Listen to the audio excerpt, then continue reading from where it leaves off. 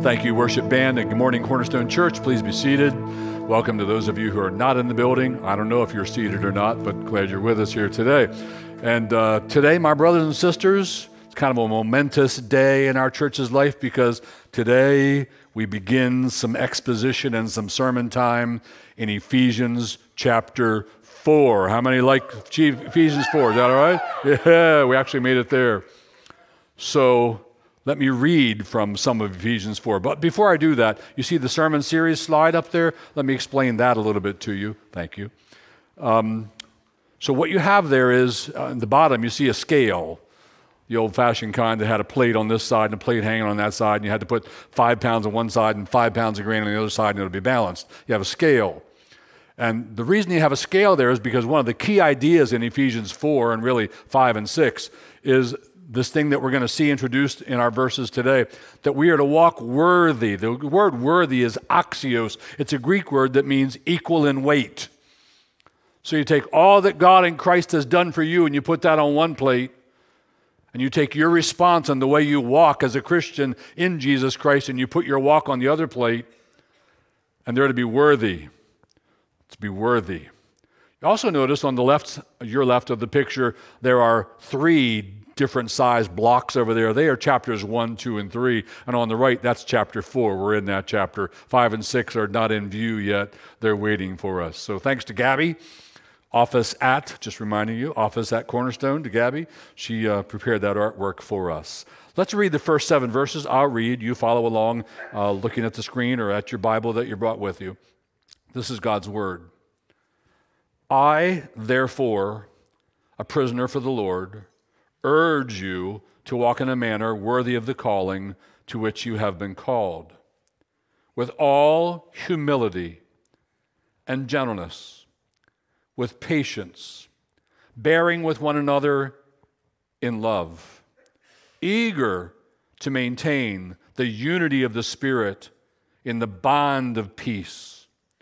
There is one body and one Spirit, just as you were called to the one hope that belongs to your call. One Lord, one faith, one baptism, one God and Father of all, who is over all, and through all, and in all. But grace was given to each one of us according to the measure of Christ's gift. Again, I say this is God's word.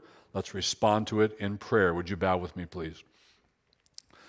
Father in heaven, thank you for bringing us to this room today, to this opportunity to gather with brothers and sisters and friends, to open our hearts to you, to offer them up to you. We have loved worshiping you, God our Father, in the name of God the Son, in the power of God the Holy Spirit. And we pray that now as we come to really focus on your word and what it means and what we should do in response to it, we simply pray, Lord, have your way with us. Shape us, mold us, change us, speak into our souls, and fashion us much more deeply that we would be like Jesus Christ. Some people in the room, some with us online, perhaps are not followers of Christ. We pray that you might also use these words of yours, this portion of Scripture, to lead them to saving faith in you, Lord Jesus. We ask it all in Jesus' name. Amen. Slide man, give us the next slide. Ephesians, that's it. Thank you. So there it is. I'm not going to read it again. But I want you to know, Paul begins with I, therefore. So therefore obviously points back to what he's already said, maybe what he had just said at the end of chapter 3, but I'm going to go with all of chapter 1, all of chapter 2, all of chapter 3. He's laid it down, he's established it, he's taught us all this amazing Christian doctrine, and now we're responding to that doctrine, and he says, therefore, here's what happens next. Therefore, here's what you do. Now, some of you will know, but all of you need to know, chapters 1, 2, and 3 are mainly doctrine. They're about what we are to believe, the things God wants us to know and believe. Chapters 4, 5, and 6 are all about practice. They're doctrine too, really. They're the doctrine of what to do. But their practice, they're focused on how do we walk? He's going to use that word here. How do we walk? How do we follow Jesus Christ? So you have the first 3 chapters, orthodoxy, the last 3 chapters, orthopraxy. The first 3, what you believe, the last 3, what you do. So get ready. This is now going to be about what we do. So you've had it real easy in 1, 2, and 3. You can just sit there and say, yes, I believe that and I love it. Yes, I believe that. It's scrumptious to my soul. Yes, I believe that. You've been able to do that because there's only been one imperative. There's only been one do this in the first 3 chapters. There's going to be a pile of them in the last 3 chapters. And now we're coming to all the so do this, so don't do that, so change this in your life. This is where you might say Paul leaves off preaching and he gets to meddling. So he does some meddling and I'm going to do some meddling. You have to like that. You can't be one of those Christians, well, I like doctrine, just give me doctrine. All right, we want to give you doctrine, but we also need to do some meddling. Don't want you to be like the father of a young man I knew once. So when I was 26, I became the pastor at Fort Howard Community Church. You know where Fort Howard, Maryland is? Go to Essex, go to Dundalk, keep on going, it's down there. Sticking out in the Chesapeake Bay on a little narrow peninsula, and I was their pastor. And one of the guys that came to faith in Christ was a young man, I don't know what he was, 16, 18, whatever. And he came to faith in Christ, and we baptized him. His name was David. And David had lived a very evil life. I don't know how to put it bluntly other than he had lived a very evil life. So I started meeting with him once a week. We'd sit on a picnic bench. It was summertime, and we'd talk about how he's got to change and what can help him change and what he's going to do. And he was really working on it. And sometimes he'd get dragged back into things, and other times he wouldn't, and he was getting stronger and stronger in Christ. And then his father noticed that he wasn't going to the parties anymore. And his dad liked him going to parties. You're not going to party. It's Friday night. You're sitting home. Are you all right? What's wrong with you? How come you're not going to parties anymore? And David said to his father, because I've become a follower of Jesus Christ, and I don't want the party thing anymore. I want to be the Christian thing. And here's what his dad said to him. Look, I'm fine with you believing in God and all, but when it starts to affect your life, that's gone too far. No, you don't want to be like David's dad. You want to be like, please, Lord, affect my life. Please shape me, mold me, conform me to the image of Jesus Christ. So you, in anticipation of, now we as a church, we're coming into Ephesians 4 and 5 and 6, and it's do.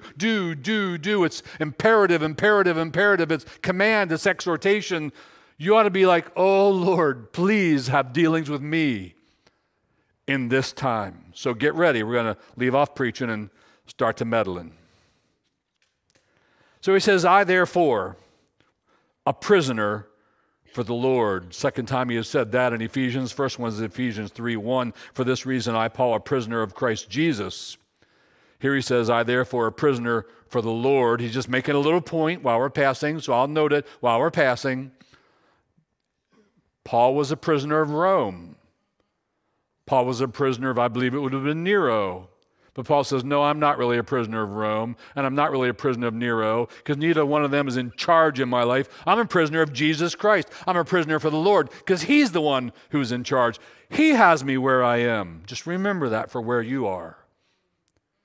God is sovereign. He had Paul in prison, not a nice place, for good reasons. Paul rejoiced in it, bowed, submitted to it. So, little thing there, but let's note it as we go. I, therefore, a prisoner for the Lord, and then what's the next word?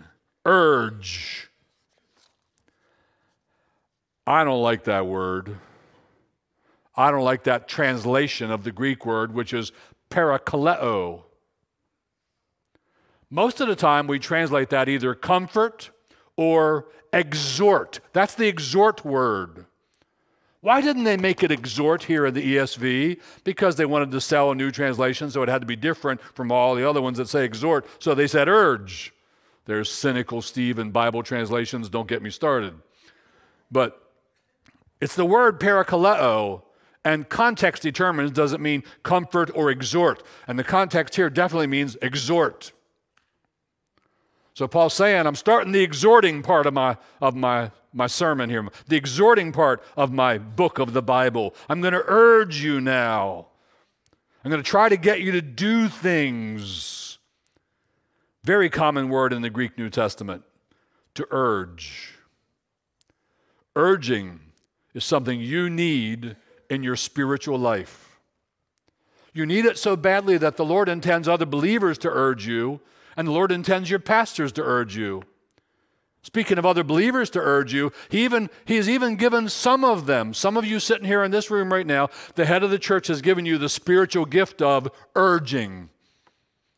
The spiritual gift of parakaleo, the spiritual gift of exhorting. And your big job in the body of Christ is to move believers from where they are to where they're supposed to be according to God's word. So you want to exhort and exhort and exhort. And you're like, why are they always exhorting me? Because that's what the Lord gave them a gift to be.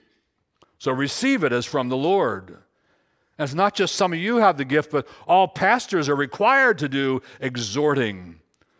I don't have this verse up for you, but 1 Timothy 4:13. Timothy, you're to give yourself to reading, to exhortation, and to doctrine. There's a pattern for all New Covenant, New Testament pastors. What am I supposed to do? I'm supposed to give myself to reading the text of God's Word, to teaching the doctrine from the text of God's Word, and then to making applications, exhortation from God's Word. That's a well-rounded ministry. You want all of that. You want to be exhorted a lot. We're not to leave the applications to well, let me do it this way. The guy gets to the end of his sermon. He hasn't made one practical application. He hasn't urged you or exhorted you about one thing. But in his closing prayer, he makes up for it in this way. He says, now may the Holy Spirit apply this word to our hearts. Yeah, right. Yeah. Why didn't you apply that word to our hearts? Because that's what we're paying you to do. That's what pastors are supposed to do. We're not just supposed to always be teaching. In fact, I'll just squeeze in right here. It's in my sermon somewhere. I'll do it here. So, good friend of mine's a pastor. I don't hear him much. I've heard him a few times. I liked it. One of his good men in his church said to me recently, I really like his preaching because he never makes applications. And I thought, oh, really? Never makes applications. I filed that one away. We're supposed to make a lot of applications to your life. So I hope you're saying, all right, preacher, lay it on me. Don't hold back. Don't pull any punches. Make lots and lots of applications. I know that this is the point in preaching Ephesians where I start getting in trouble with people, however. Right? Because you start making applications, somebody gets their toes stepped on, and they say, ouch. All right, we'll do it. There are also people, speaking of urging and exhorting, speaking of parakaleo, there are people so characterized by it, they get a nickname. Acts 4:36, I have this verse for you. Thus Joseph, who was also called by the apostles Barnabas, which means son of encouragement. They're like, he came out of the womb an encourager. His dad is encouragement, and he's the son, and it's just like his dad, something like that. There's this guy in our church named Son of Encouragement. We need sons of encouragement, sons of exhortation, sons of exhorting in the church. I speak to you, pastors of Cornerstone Church. No small part of your job is to notice deficiencies in the lives of our people and to lovingly, graciously step in and teach and exhort. That's some of what the Spirit of God expects us to do. You need to love it. You need to say, I'm thankful I have pastors who will take the risk. It's risky. It's always risky. Thankful I have pastors who will take the risk and love me and step into my life and maybe step on my toes and maybe exhort. We try to do it graciously. We're supposed to do it gently, the Bible tells us. Sometimes it has to be more firm. Then you leave the exhort verb and you go to the admonish. Sometimes it has to be more firm. Then you leave the admonish verb and you go to rebuke. But that ought to be pretty rare. Like the pastor who's always rebuking, yeah, not so much. Right? But there ought to be a lot of exhorting. So you want that in your church. Exhortation Bible Church. I think I have seen a church, by the way, named Axios, equal in weight, worthy. All right, so Paul says, let's go back to that verse again, please, Ephesians 4:1. I therefore, a prisoner for the Lord, urge you, and now to what? First, he gives us a very broad urging, then he narrows in on some specifics. We're going to look at the broad and then get to a few specifics. What's the very broad? He says, I urge you to walk in a manner worthy of the calling. You just read my chapters 1 and 2 and 3, didn't you? They were the calling. All those great things God has done for you in Christ. And now we're turning to you and your walk. It's the Greek word peri, which means around, peripateo, the way you walk around, the way you live your life, the ways you conduct yourself, the things that you do. And he says, now I want to urge you to walk worthy of the calling with which you were called. To walk in a manner worthy. To me, the best commentary on Ephesians, and a lot of people say this, is the one I'm reading through by Honer. And he writes, quote, Ephesians contains more specific practical applications for daily life than any other New Testament book. Wow. Paul uses this word walk 32 times in his epistles. 5 of them are in Ephesians. He's concerned about, and so God, who's really using Paul's pen to speak to you, is concerned about your walk, your walk, your walk.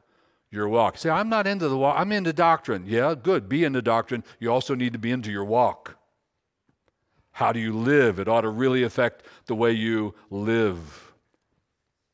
So there's a lot in the Bible about your walk. At the risk of, I shouldn't say this. At the risk, no, it's not what you think. At the risk of boring you. See, as soon as I say that, now you're prepared to be bored.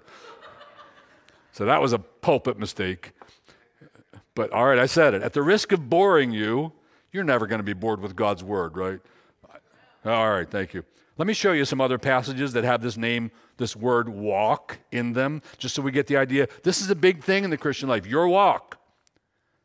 Back in Ephesians 2:3, he mentioned your former walk. Let's look at it. Among whom we all once lived. The word lived is this peripateo, same word, walked. Well, what was that walk? In the passions of our flesh, carrying out the desires of the body and the mind, and were by nature children of wrath like the rest of mankind. That's how you walked. But now you're to have a worthy walk. He speaks about our walk again in Ephesians 2:10, what it is to be now. Here it is, for we are his workmanship, created in Christ Jesus for unto good works, which God prepared beforehand that we should walk in them. So there's how you used to walk before Christ, and here's what God has prepared and what he's called you to, and how you're to walk now that you're in Christ. And they're 2 very different walks.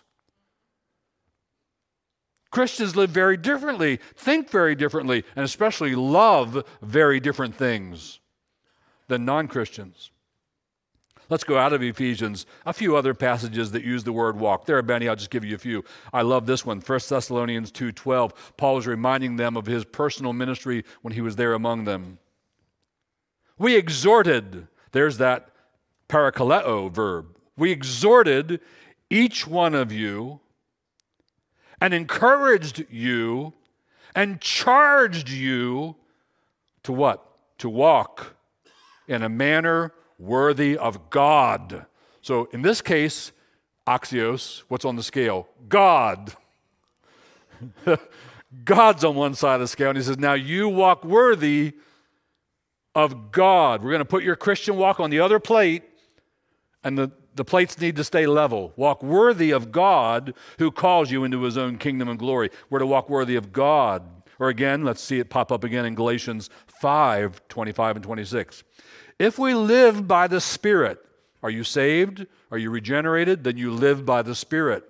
You're not in the flesh anymore. You're now in the Spirit. If we live by the Spirit, let us also keep step. I'm sorry, Grumpy Steve, unhappy with the ESV again. That keep in step is peripateo. It's walk. Let us also walk with the Spirit. Let us not become conceited, provoking one another and envying one another. Those things aren't walking in the Spirit. He wants us to walk worthy of God. He wants us to walk in the Spirit of God. Your life ought to be characterized by the Spirit of God's presence in your life. Or again in Romans 4. Romans 6:4, pardon me. We were buried, therefore, with him by baptism into death, in order that, just as Christ was raised from the dead by the glory of the Father, we too might walk in newness of life. So here the walk is a walk in newness of life. I think very often, maybe always, I'm not sure, Stan the baptizer. It was John the Baptist, is Stan the Baptist, Pastor Stan. When he baptizes people here, often when he gets them back up out of the water, he looks at them and says these words, walk in newness of life. Because just what you just did portrayed, you died with Christ and you've been raised with Christ, so now walk in newness of life. This is our walk.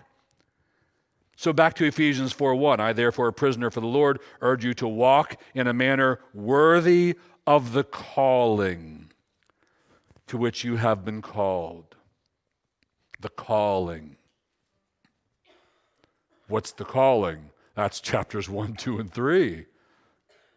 That's all that great revelation about your redemption in Christ, how he predestinated you unto sonship, how he called you by the Holy Spirit so that you responded with faith and repentance and you believed on the Lord Jesus and you were saved, and the blood of the new covenant, the blood of Jesus Christ, has washed you of all your sins and transgressions. God in Christ has forgiven you of all of your sins. And Paul says, I want you to walk in a manner worthy of all that. It's like if you take everything I wrote, Paul's speaking here, everything I wrote in chapters 1, 2, 3, that's your calling, and we're going to put that on one side of the scale, and we're going to put your walk on the other side. Your walk better hadn't be like putting a feather on the other side. You put your little feather on, there's my walk, and the scale goes, boom! No, it's supposed to stay level. We put your walk on, and it's supposed to be a heavyweight walk, not a featherweight walk. Don't be a featherweight Christian. Be in the heavyweight class. I want to be a heavyweight Christian. I want a worthy walk. I want to walk worthy of God. And I want to walk worthy of this great calling to which I have been called. So, Paul's speaking to us about walking in a manner worthy of the calling to which we have been called. Now, some people are interested in doctrine, but not so much their walk. I've already animated this in this sermon, but I want to say some more about it. Other people are more interested in their walk, not so much in doctrine. I guess together we all make up the body of Christ, but we're all supposed to be interested in all. You need the doctrine and you need the walk. You need the walk and you need the doctrine. So you don't want to be one of those Christians who says, I don't care about doctrine. I'm just trying to follow the Lord. Well, you won't do that very well without the doctrine, right? You need them both. You don't want to emphasize one to the exclusion of the other. There have been times in my Christian life where I think I probably have done that. I'll tell you about one time. This is a self-deprecating story, and later in the sermon I'm going to tell you, don't always be self-deprecating, but here I am doing it. So I can remember back, we were probably, Deb and I were probably 22, because I know we had a baby when this happened, and we had our first baby when we were 22. We had our second baby when we were 23, 13 months later. But we had at least the first baby, and I was in my Francis Schaeffer. You all know who he is? He was a great Christian apologist. I was in my Francis Schaeffer mode then. Like, Francis Schaeffer had a goatee, I had a goatee. Francis Schaeffer wore knickers. We did a lot of backpacking. It's the only time I wore them. But I actually made some knickers. I cut off some corduroy pants and put some Velcro on, made some knickers, and I felt like I'm Francis Schaeffer walking around in the Alps here. I was really into Francis Schaeffer, and I read all his stuff and reread it. We went to his thing. He was there. We met him. We met his wife, Edith. They signed some of our books. We were in the Francis Schaeffer mode. And Pretty much anytime he'd recommend a book, which he did, I'd be like, I got to read that book. I got to read that book. I got to read. So I'd read the book. See, I'm in like full-blown, heady Francis Schaeffer theology/philosophy mode. One of the books he recommended was Walter Kaufman's very excellent book titled Existentialism from Dostoevsky to Sartre. So I'm sitting in kindergarten, you read that.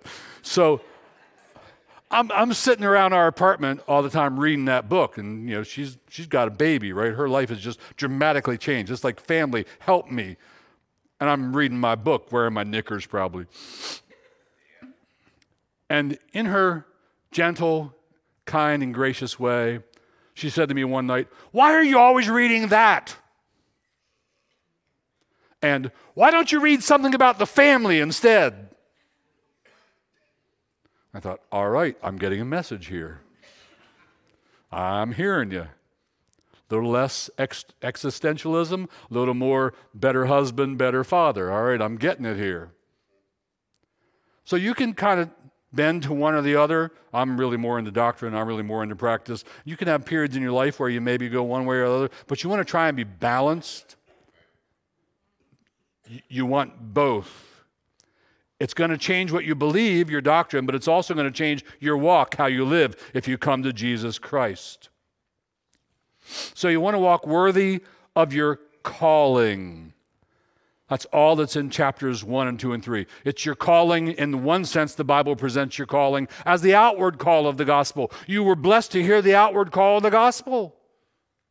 And then there's also another calling in the New Testament, and I think this is the one Paul has in mind. Theologians call it the inward call or the effectual call. This is the Spirit of God coming into your soul to powerfully, effectually regenerate you, to grant you the gifts of faith and repentance so that you turn and believe on the Lord Jesus, and you got that by way of the effectual call or the inward call. I think that's what he's referring to here and always in his epistles. But be that as it may, you're to walk worthy of your calling. And I want to ask, do you feel like, come on now, be honest, fess up, do you feel like you're walking worthy of the calling? Would anybody watching you possibly say, wow, there's a believer who's really attempting by the grace of God to walk worthy of the calling with which they are called? O Lord, make me a believer who's seriously seeking by your grace to walk worthy of the calling with which you are called. Well, what exactly does Paul want me to do when I walk worthy? Well, the rest of the book. But let's see what he puts first. I'm really intrigued by what he puts first. I'm like, look what he picked. Like, what would you have put first? All right, I just taught 3 chapters of doctrine. Now I'm going to get to meddle in their lives a little bit. What do you want to meddle with first? And you might have said, so y'all need to start really reading God's word. That's a good thing. That's not Paul's first. It might be like, husbands do this and wives do that. That's a really good thing. That's in chapter 5. But that's not first. Notice what's first. I, therefore, a prisoner for the Lord, urge you to walk in a manner worthy of the calling to which you have been called. What's next? With all humility. That's first. And gentleness. That's first. With patience. Here primarily with other members of the body of Christ. Why would I ever need that? With patience, bearing with one another in love. Isn't that beautiful? Isn't that amazing, wonderful that that's what Paul chose to put first? All this build up. I want you to walk worthy. I want you to walk worthy of the calling. I want you to be axios. I want you to walk worthy of God. And here's what I really mean by that. I want you to learn humility. Gentleness, patience, bearing. You know what that means, don't you? Do you understand bearing? It means put up with other people. he's saying, I want you to get very good at putting up with other people. Why would I have to get good at that? Because they do things. Because we don't always get along. But let's go back to the word, let's focus on the word there, humility. To walk in a manner worthy of calling, with all humility. All humility. Who wants to stand up and say, I now have all humility? No, we'd all know you don't. The word humility can also be translated lowliness. It's a Greek word. The noun is tapenos. This verb is tapenaphrasune. Want to say that with me? Tapenaphrasune. It comes from the noun tapenos, which means low-lying, low, lowly, of low degree. This is people who are nothing culturally. This is people who are nobody culturally. With lowliness of mind, it's translated sometimes. And let me let you in on something. This is really interesting. This word, tapenaphrasune, is an extremely rare word in the Greek language, and it was absolutely hated by the Greeks and by the Romans. They hated the concept of lowliness, humility. What did they like instead? Well, the opposite. I'm Mr. Big. I'm important. I matter. Paul says, in your face, culture. In your face, Romans. In your face, Greeks. What we believers do is something you hate. You view it as groveling. We delight in it. I want you all to be lowly. Here's a footnote. Keep it for another day. I'm kind of dying to preach on this, so it's going to leak out a little bit right now. Notice that Paul does not attempt to rebrand the Christian faith and present it in ways that will be liked by his culture. He doesn't say, well, if I present the truth as it is in the Bible, my culture won't get that, so I'm going to rebrand it so that I'll appear more winsome, and so that cultural elites would say, oh, we like him, he's reasonable and all that. And no, Paul doesn't do any of that. If something's in their face, it's in their face. If they won't like something, they're not going to like this, but I'm going to go ahead and use that word, and I'm going to make it the very first thing I tell believers to have. The thing they hate is what we want you to have. That's not good for church growth. You're going to tell them to come in and I'll do something they hate. Yeah, we are. I like that. Now we know if they're really saved or not. Now if we know the Spirit of God's really turned them or not. So Paul doesn't try to rebrand things and soften things and file off the rough edges. He just blurts it out. And he says, the first thing I want you to have is this lowliness. He does the same thing in Romans. 12 chapters of doctrine. 11. Then you get to chapter 12 and he turns to practice. Listen to Romans 12:3. I'll put it up. For by the grace given to me, that's being lowly. He's modeling what he's about to tell us to do. By the grace given. Why am I telling you what to do? Because there was a grace that was given to me. For by the grace given to me, I say to every one among you, what? Not to think of himself more highly than he ought to think. Why would Paul say that? Does anyone really need to hear that? Yes. We all do that. But to think with sober judgment. Why would he say that? Because we're not very good at sober judgment. We judge ourselves to be way better than we are. Especially if you've got a little something that distinguishes you from other humans in some way. It'll puff your head up. You'll exalt yourself. You'll imagine you're amazing. We're very poor at sober judgment. What are our true gifts? What are our true talents? What opportunities should open up for us? But he says, I want you to think not think of yourself more highly than you ought. We're all very good at that. But to think with sober judgment, we're not so good at that. Each according to the measure of faith that God has assigned. God has assigned you a measure of faith, is what Paul calls it. That means the gifts you have, the talents you have, the opportunities he opens up to you for service in the body of Christ. That's a measure of faith God has assigned you. You need to think soberly. Here's what God has gifted me for. Here's where I ought to be in serving in the body of Christ. So Paul does that in Romans 12 as soon as he launches his walk section of the book, and he does it over here in Ephesians 4 as soon as he launches his walk section of the book. He wants us to walk with all humility. C.S. Lewis, in one of his books, I forget which now, and I didn't look it up, says, if any man thinks he is not proud, he is proud indeed. He also notes for us, it was through pride that the devil became the devil. He also notes, and I'm paraphrasing now from memory on the spot, that we are never more like the devil than when we are acting out of pride.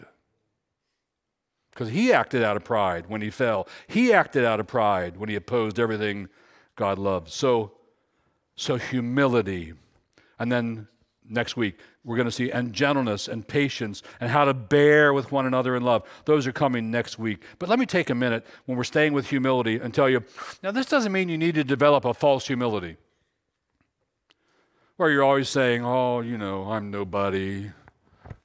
I'm just a worm. Shucks, I don't really matter, and all that.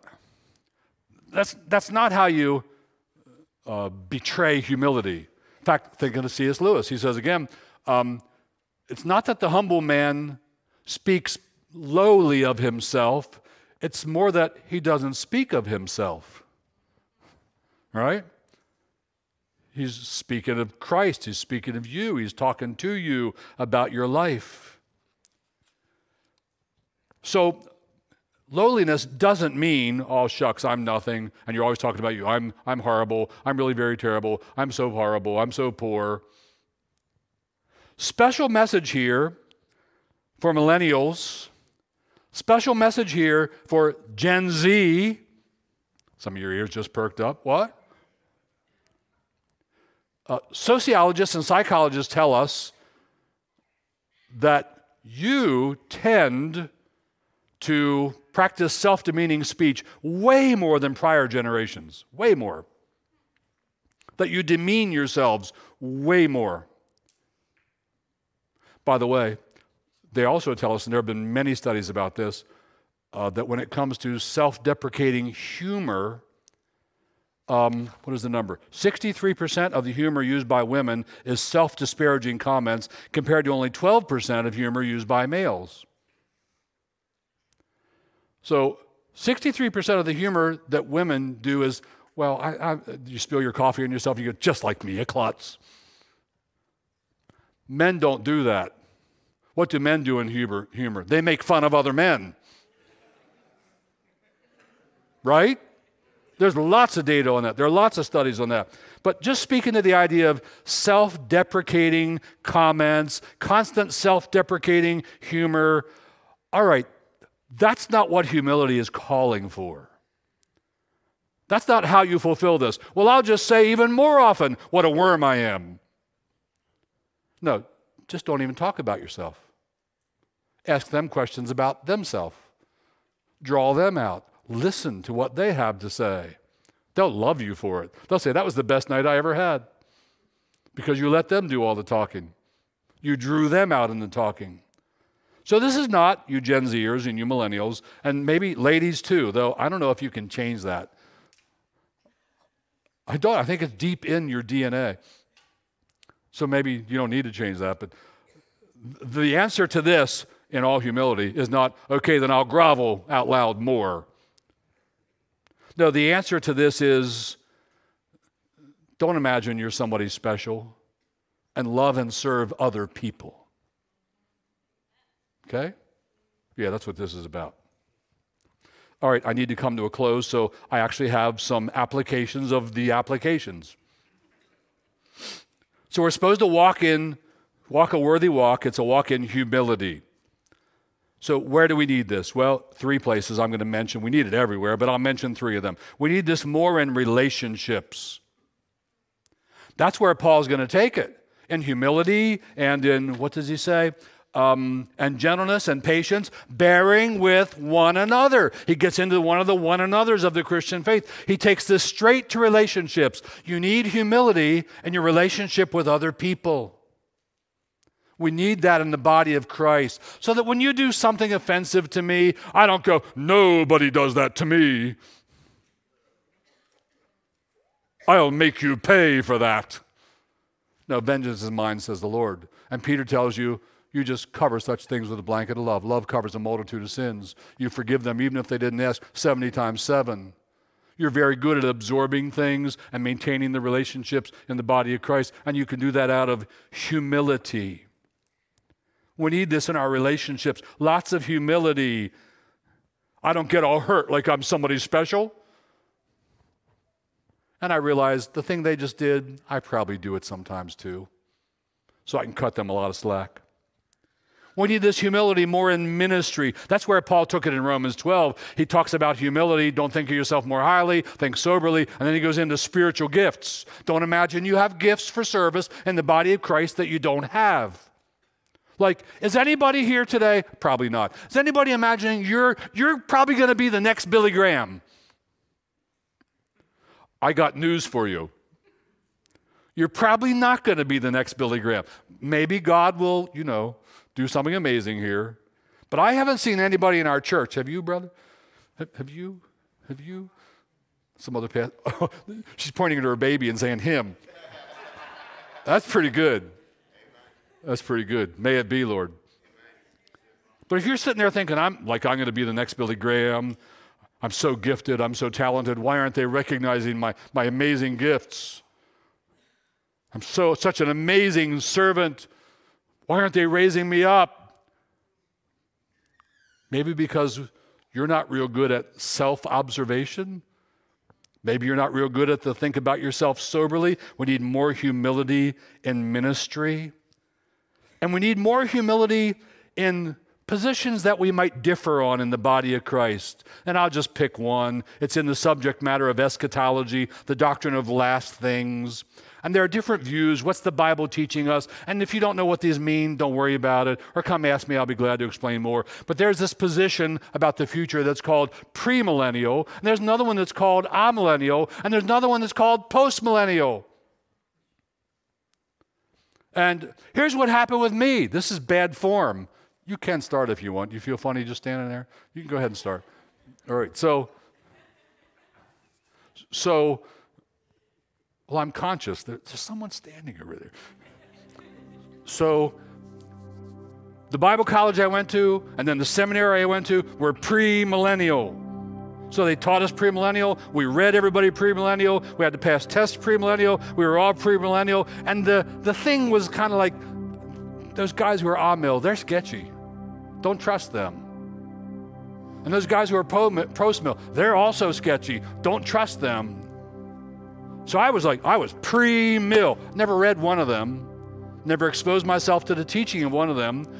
Years later, when I finally did, I realized these people were serious about Christ too. And they have some good reasons for their position. And they might be right. And that one might be right too. We need that kind of cognitive, doctrinal humility. I'm not saying, well, I'm not sure about the deity of Christ. Maybe they're... No, not that. But these matters on which Christians differ, and they have equally high views of Scripture, and equally big hearts for Christ, but Christians differ on these things. We don't want to be like lobbing rocks into the other camp. We want to walk toward them in humility. So, humility, a worthy walk. Let's try to pray it in a little bit. Would you join me? Father in heaven, thank you for giving us this time in your holy word. May your Holy Spirit bring it deeply into our souls. Lord Jesus, would you make us a church? Would you make us a people characterized by a worthy walk? And would you increase the level of humility and gentleness and patience and bearing with one another among us, right here in this church, right here in this flock? Would you grant us the grace of humility? May we also demonstrate it with our friends who don't know you. May it be winsome to them. May it be attractive to them. May it make them want to hear more about our Christ,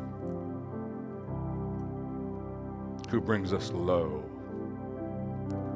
So, Father, have your way in us in these 3 chapters, 4, 5, and 6. Have your way. Work mightily in us. Change what you want in us. We pray in the name of Jesus Christ. Amen.